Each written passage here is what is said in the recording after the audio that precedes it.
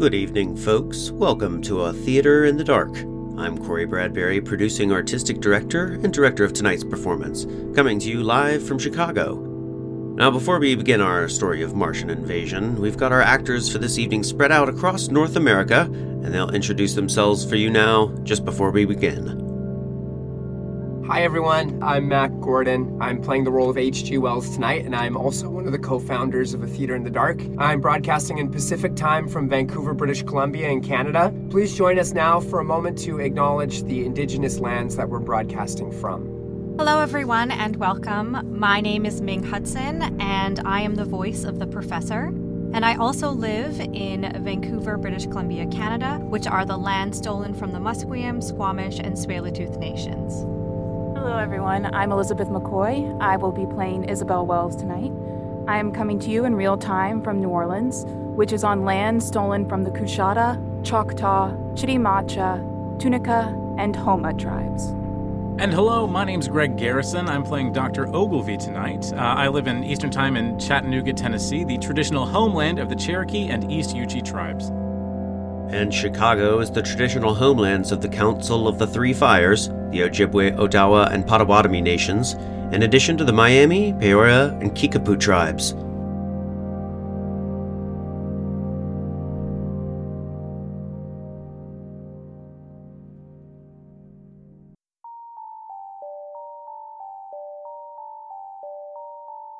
Welcome to A Theater in the Dark's A War of the Worlds, adapted from H.G. Wells' novel by Matt Gordon and Corey Bradbury. This audio play runs approximately 70 minutes with no intermission, and was performed live in real time over the internet on Halloween 2021. The cast includes Greg Garrison, Matt Gordon, Ming Hudson, and Elizabeth McCoy, with original music by Ben Zucker. Corey Bradbury directs and sound engineers the production. To listen to our show uninterrupted, hear other audio offerings, or support A Theater in the Dark, find us online at atheaterinthedark.com.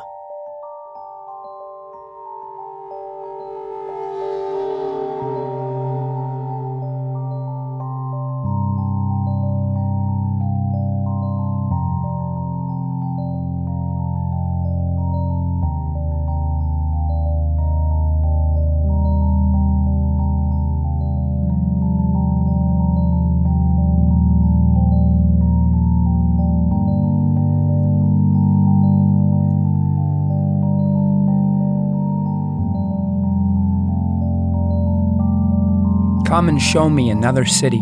With lifted heads singing so proud. To be alive and coarse and strong and cunning. Carl Sandburg, Chicago.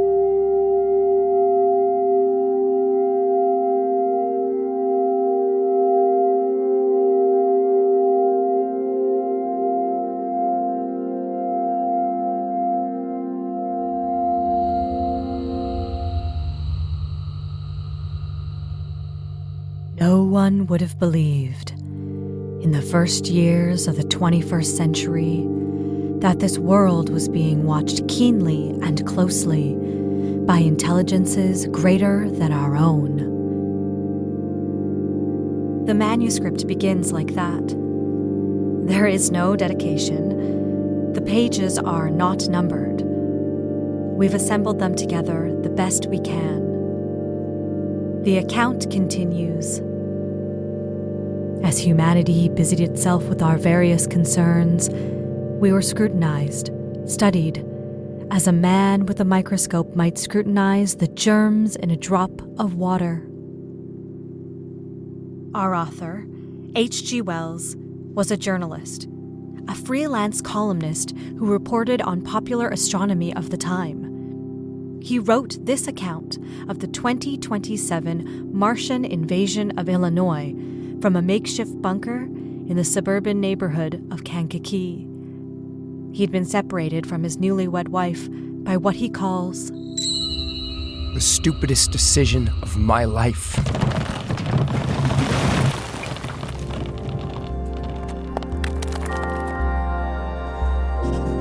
I write these pages of what has happened, trapped underground with the unlikeliest of allies, buried by the falling of the fifth Martian cylinder. Across this short gulf of space, Minds that are to our minds as ours are to apes. Intellects vast, cool, and unsympathetic have regarded this earth with envious eyes. and slowly and surely drew their plans against us. But let me begin. At the start. It was wondrously warm for a fall night. There were lights on in the windows of homes.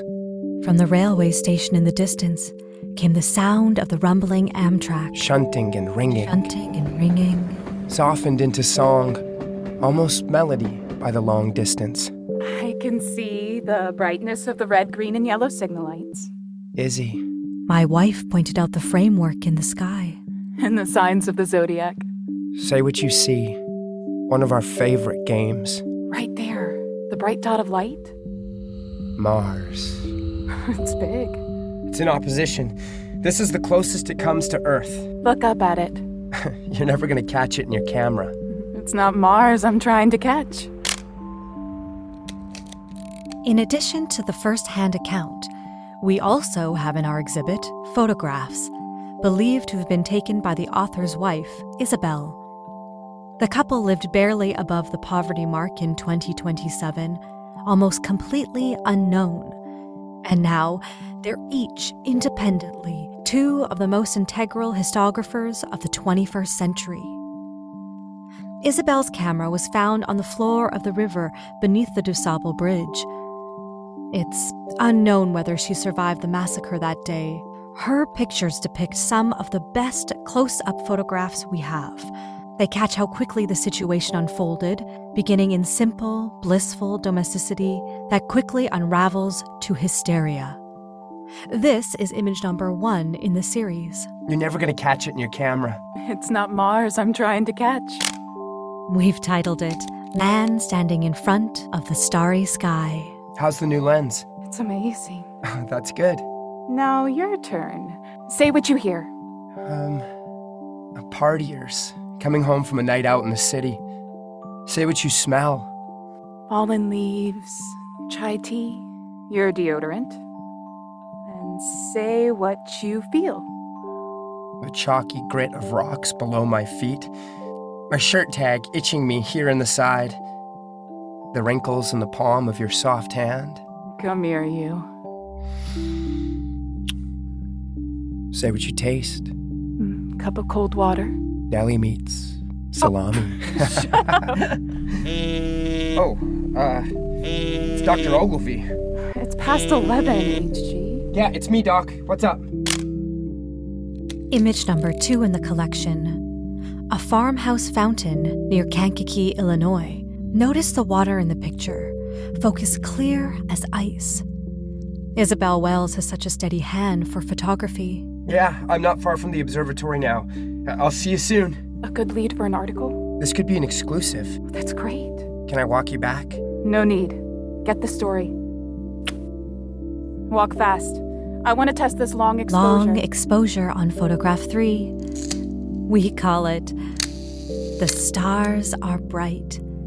Their brilliance starkly contrasts the smudge of a figure walking away. Dr. Pearson! Dr. Pearson, this is Travis one Smith question with for my CNN. readers, please. I have a question for you, Here Doctor. we have a secondary source that aired on October 2nd, carried by a few of the major news networks. A press conference by NASA's Dr. Stephanie Pearson. We can confirm that dense clouds have continued to spread through the Martian atmosphere. This is an astronomical anomaly that won't affect Earth in the slightest. Now, has the Mars rover discovered the source of these anomalies? The Mars rover Curiosity has malfunctioned. Malfunctioned? Now, please, Why wasn't this please mentioned in the elaborate. There's a briefing? previous statement. Further into the issue. Is there any updates from the Maven satellite? The Maven and also the Odyssey are offline as well. Dr. Pearson, there's some huge contradictions from what you said earlier. This temperature has risen beyond our equipment's capacity. That's all. Good afternoon. Chicago Sun-Times. Could there be foul play? We've confirmed Chinese and Russian satellites are down too. No, I mean foul play in the UFO sense. Thank you for your question, but the chances of intelligent life on Mars are 100 billion to 1. Good afternoon. Dr. Pearson! Dr. Pearson! Dr. Pearson! Come back and answer a few more questions, please. Dr. Pearson, please. Now, preliminary observations indicate these flaming bursts of gas, squirting violently from the surface, emanate near the Valles Marineris, a Martian canyon as large as our entire country. But what if that rip in the planet grew? Pulled apart like a zipper, new calderas of seeping magma bursting into flame from down inside that canyon. It's the strangest thing since the discovery of the polar ice caps. Dr. Ogilvy, are you in here? The black and silent observatory. The steady ticking of the telescope. The little slitted roof with stardust streaked across it. HG, come, follow me up the steps here to the telescope. Have you talked to anyone else yet? No, just you. You're a gem. Now, put your eye against the rim there. I never dreamed of it then as I watched. No one dreamed of that unerring missile. Oh! Did you see it, my boy? Uh-huh. A reddish flash at the edge. The jetting, just as you described. Almost as though Mars was going supernova. Well, nonsense. Only stars can go supernova. Well, it certainly appears to be flaming out, even combusting from within. Oh, that's clickbait, HG. I'd like to publish something as soon as I can. Well, being correct is more important than being first. Well, that's easy to say when you've got an AAG fellowship. Oh, what you posit, it's unscientific. But the storytelling is good.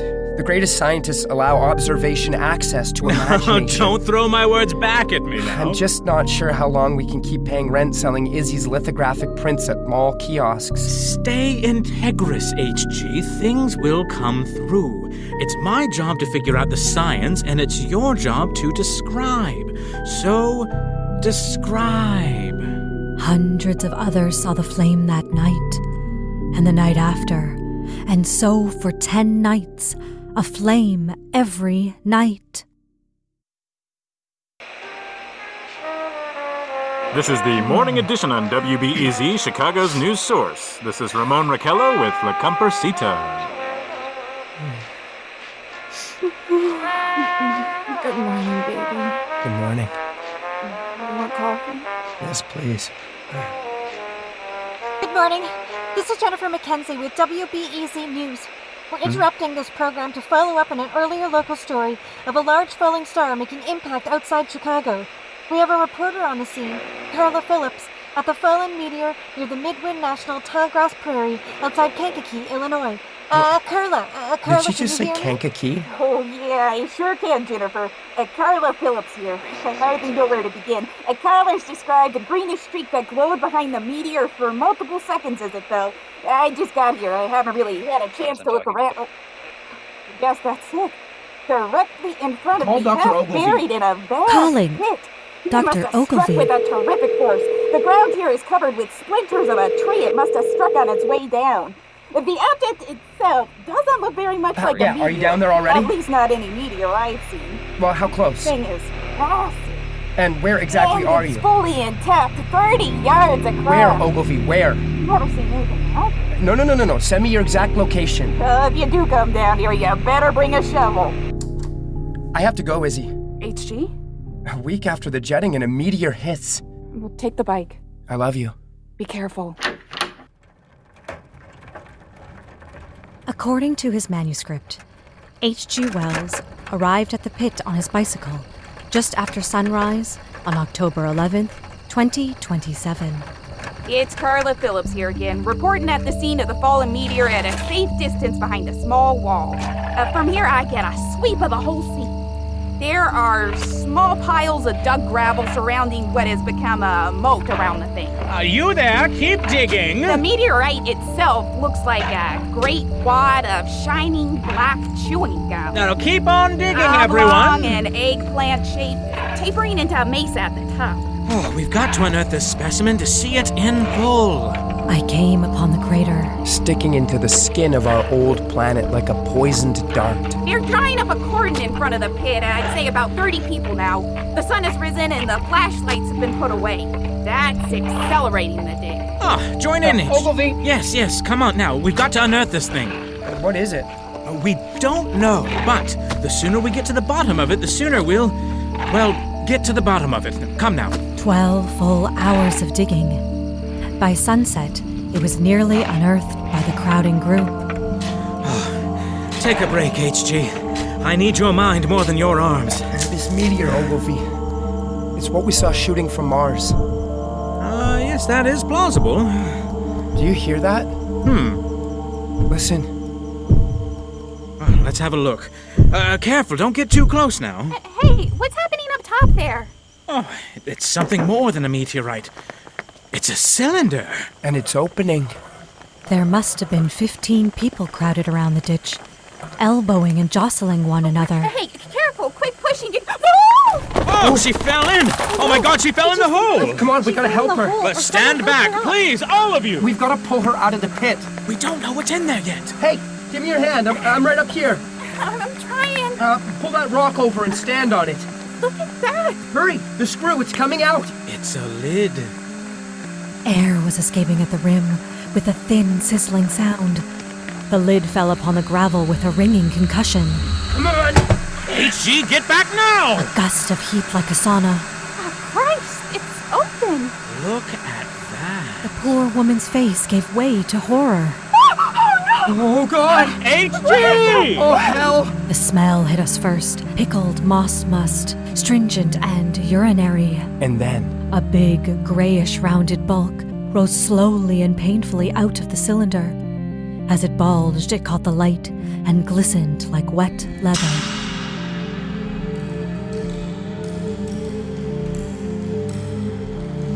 Those who have never seen a living Martian can scarcely imagine the horror. 2 large, dark eyes the size of turkey trays.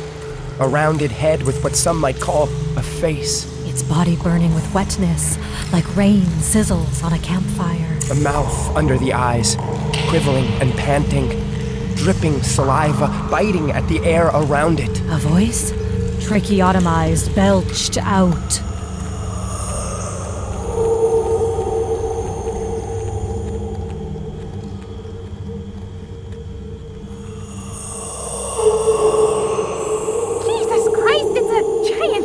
It's some kind of melting squid. man. Look at the eyes! Back away! Everyone back! Oh, God, there's more of them! From the cylinder, a thin rod rose up, joint by joint, bearing at its top a circular disc spinning with wobbling motion. HG, you've got to move! And then suddenly, Ogilvy shoved me out of the way.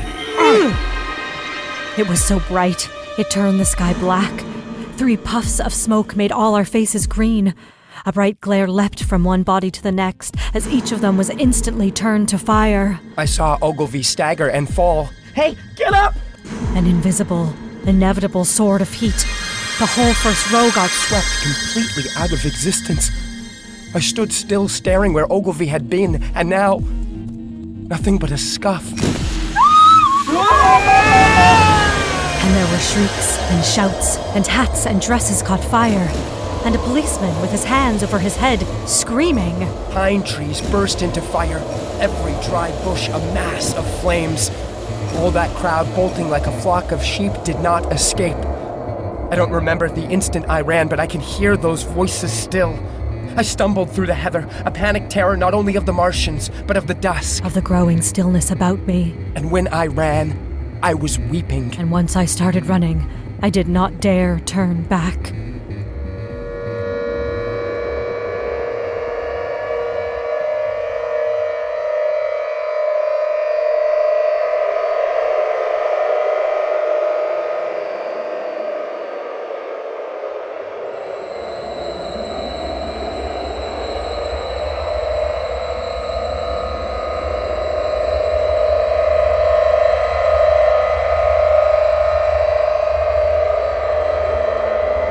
Thank you for listening to A Theater in the Dark's A War of the Worlds, adapted from H.G. Wells' novel by Mac Gordon and Corey Bradbury.